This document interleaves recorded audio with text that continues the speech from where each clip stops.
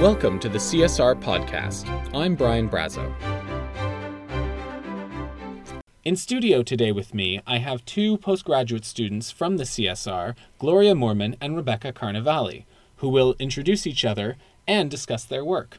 Hello, my name's Gloria, and together with Rebecca, I'm going to tell you something about what we do here, and we wanted to just start from the beginning by presenting ourselves. I'm 26, and I come from the Netherlands, where I did a BA in Italian Studies and MA in Book Studies at the University of Leiden. I'm Rebecca, just celebrating my 30th, and I come from Northern Italy, where I studied art history before moving to London, where I did the MA at the Warburg Institute. But since when have we been in touch? Do you remember? I think it's about a year ago now, actually, since we met around this time in 2015. Rebecca and I had been emailing before, but I still remember our first real-life meeting.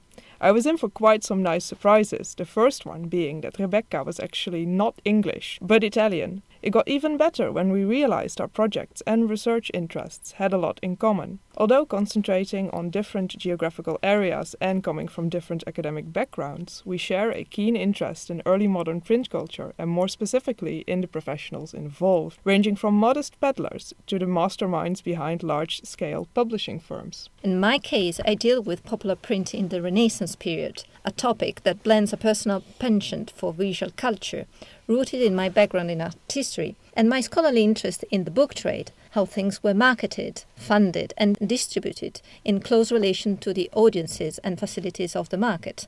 In particular, my project deals with publishers of cheap print in late 16th and early 17th century Bologna, after the end of the Council of Trent in 1563 that affected the city as it was part of the Papal State. There was a surge in religious and also administrative minor materials that started to flood the market, such as devotional illustrated prints or decrees on social order. All over Italy, some publishers made the most of this and profited from the occasion, after which they could start earning official subsidies from printing material of this kind.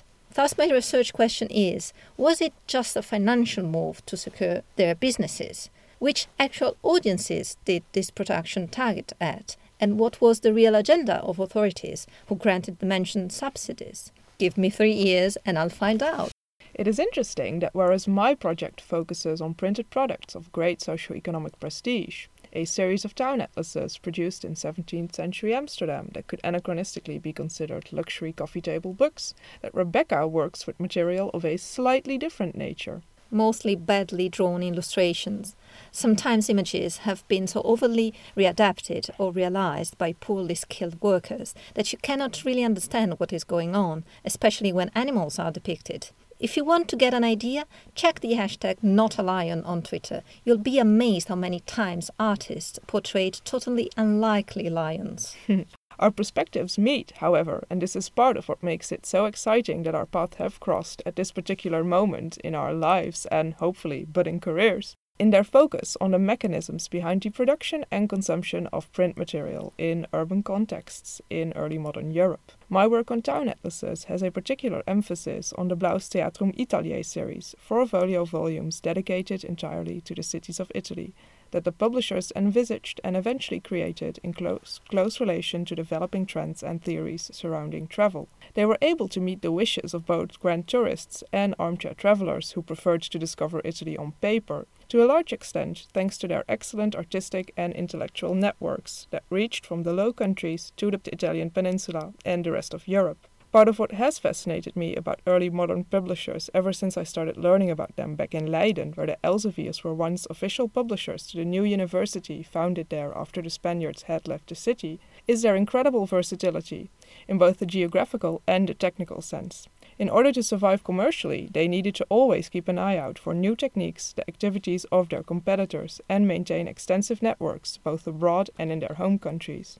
This included frequent trips to book fairs, such as the one in Frankfurt, while staying up to date on what was going on in business through constant streams of letters going back and forth. The concept of versatility you just brought up is very interesting and at the core of my project as well. The publishers of cheap print I'm working on were not only appointed to print on behalf of local authorities, but they also ventured into the widest range of printed genres to earn their living. from devotional images, as said, to illustrated scientific treatises, university prolusions, literary works of academia, but also musical scores and artistic prints by famous artists such as the Carracci. I really like the idea of looking at my art historical background from a more historical perspective, who were the people who paid for the pulling of prints and the running of print workshops. Another kind of print production these publishers got involved with is, to start with, news reports. It was right at this time that newsprinting started to develop as a recognizable genre, first as simple reports on current affairs and warfare events, called in Italian avvisi, but then in the 1630s the first gazettes of early modern Italy were printed.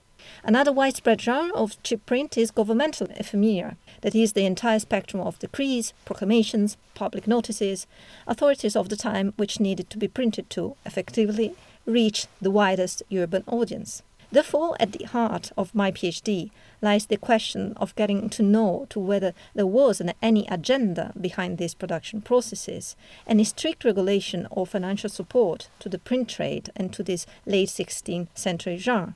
That will hopefully lead me to work on information and how it got accessed, but would in itself also provide insight into the practices of the book trade on a whole. The thing is, sometimes early modern Italian publishers stretched out the activity of simple book publishing per se.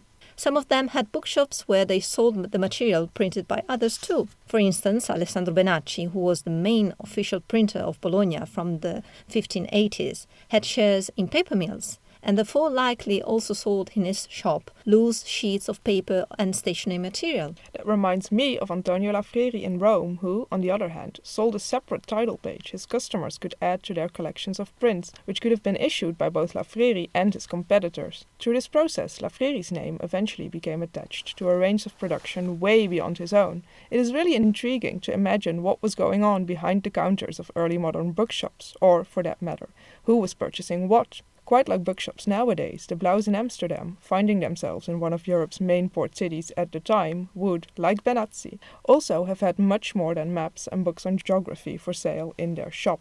Willem Janszoon, founder of the firm in Amsterdam, actually started out as a seller of globes, and his heirs followed in his footsteps by selling maritime instruments for the sailors coming in. It was through them that the Blaus eventually were also able to stay on top of advances in geographical knowledge, newly discovered ports or refinements marking the specific course of shores, for instance, which they in turn included in works like The Light of Navigation, guiding these same sailors at sea. Isn't it fascinating to discover the stories behind people that lived so long ago and to learn that we are not that different? I could tell you something similar from my research, in particular concerning trials for libelling, which I have been reading on with respect to handwritten versus printed posts in the urban space. Commenting on the phenomenon of libelling posts and relevant trials in Bologna of the late 16th century, contemporary sources bitterly say that nowadays people get into trial for the dumbest of reasons, and there are too many lawyers.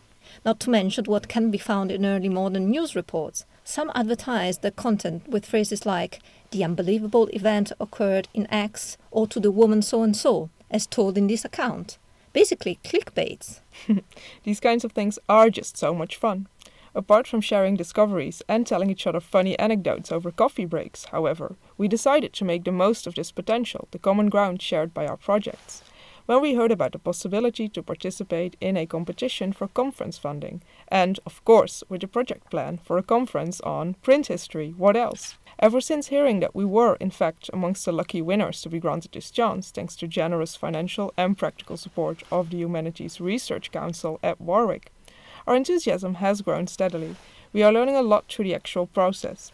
Besides all the practicalities of organizing such an event, it is particularly stimulating to think about the ways in which we could and can tailor a project that matches two different backgrounds and perspectives. We study similar phenomena and, of course, eventually hope to build on previous knowledge. We went for a topic that could highlight our interest in, on the one hand, the professionals behind the book market, from editors to news or fair correspondents, and, on the other, the combination of image and textual content in some particularly print genres, such as, I know I'm biased, atlases containing cartographic material. And that's how More Than Meets the Page was born. The event is scheduled for early March next year, so stay tuned. But for the moment, it is great to see that publicity our conference has already received and realize just how much attention the initiative has fostered for print studies and the interdisciplinary approach that we believe in so strongly. The approach that has been constantly promoted at the Center for the Study in the Renaissance. Gloria, let's spend a word, or even more than just one, on this amazing place that is the Centre. There are not so many academic institutions devoted to a synchronic and multidisciplinary approach to the early modern period as this. The fact that it's a small postgraduate community, but with stretches to the whole subject area of the humanities faculty, is truly rewarding. How many times you just happen to have great ideas by chatting with fellows or someone from another department? There have been several occasions, last one this June when Professor Earl Evans from Johns Hopkins University visited Warwick, where postgrads, and that means also master students, had the opportunity to talk about their projects and share some of the challenges they were or might be facing. One day we ended up talking with someone from classics and someone else, an 18th century specialist. And all together we discussed questions of authorship and self-promotion via print culture. For instance, how can we assess the difference between wrong philological reconstructions and frauds? That applies to fake epigraphs from the humanist period, but also historical reconstructions and many kinds of maps. Academic research sometimes is all about this, realizing we have a gaze onto things, and that we have to do our best to get as close as possible to the original meaning and fact, but also that our same way of looking at things make them stick out and relevant. It is true that our own individual perception, influenced of course to a great extent by our varying backgrounds both in and outside academia, shape what we consider relevant or not within the periods and objects we study, having, as it were, a foot in various fields, which is stimulated so much by simply being a part of the Center for the Study of the Renaissance, allows us to look beyond the boundaries of the disciplines we're most familiar with, or to connect them in new and exciting ways. As I realized just this Monday at the stimulating Medieval Material Matters Workshop Day organized by Warwick's medievalists, looking at manuscripts again after quite some time and discussing case studies proposed by the day's presenters, I was reminded of just how much personalization was possible and went into the production of manuscripts, a practice that lives on, as I am trying to show in my first chapter, in early printed books such as atlases. And of course, the latest generation of e-books seems to be going in a similar direction as publishers experiment with new ways of engaging with their audiences, which seem to be shying away from the physical book, by providing them with more and more control over the reading experience.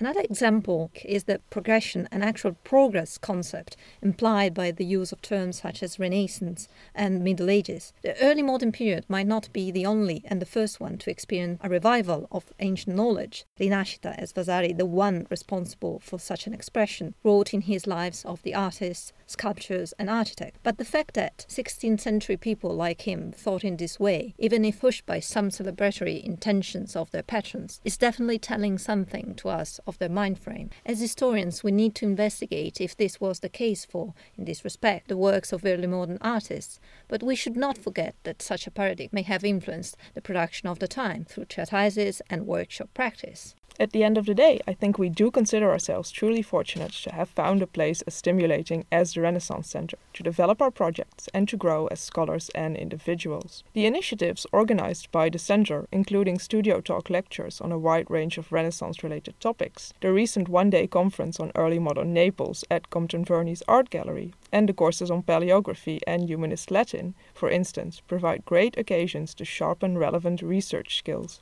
gain fresh insights and share thoughts with early career and established scholars in the field. The collaborative ties between the CSR and institutions in and outside Europe, like the Newberry Library in Chicago, are no doubt highly beneficial too. I was thrilled to be able to participate in the Newberry's annual graduate conference last January, when I had only barely started my PhD. And Rebecca and I are happy to participate in a workshop there on printing, which is organized by our colleague present here, Brian, and scheduled for March next year. Yes. Warwick is so well connected. And I mean literally, living in the Midlands, you live between the North and London, and so many people who were once part of Warwick come often back. At the end of the day, we couldn't recommend more the people and the work done here at the Centre and Warwick in general. And we look forward to see what life will bring us these 2 remaining years of our PhDs. And beyond them, but this is enough from us, Rebecca. And Gloria from Team Print, now saying goodbye to all our listeners. Thank you very much, Rebecca and Gloria, for that wonderful discussion. This is Brian Brazo for the CSR Podcast, signing off.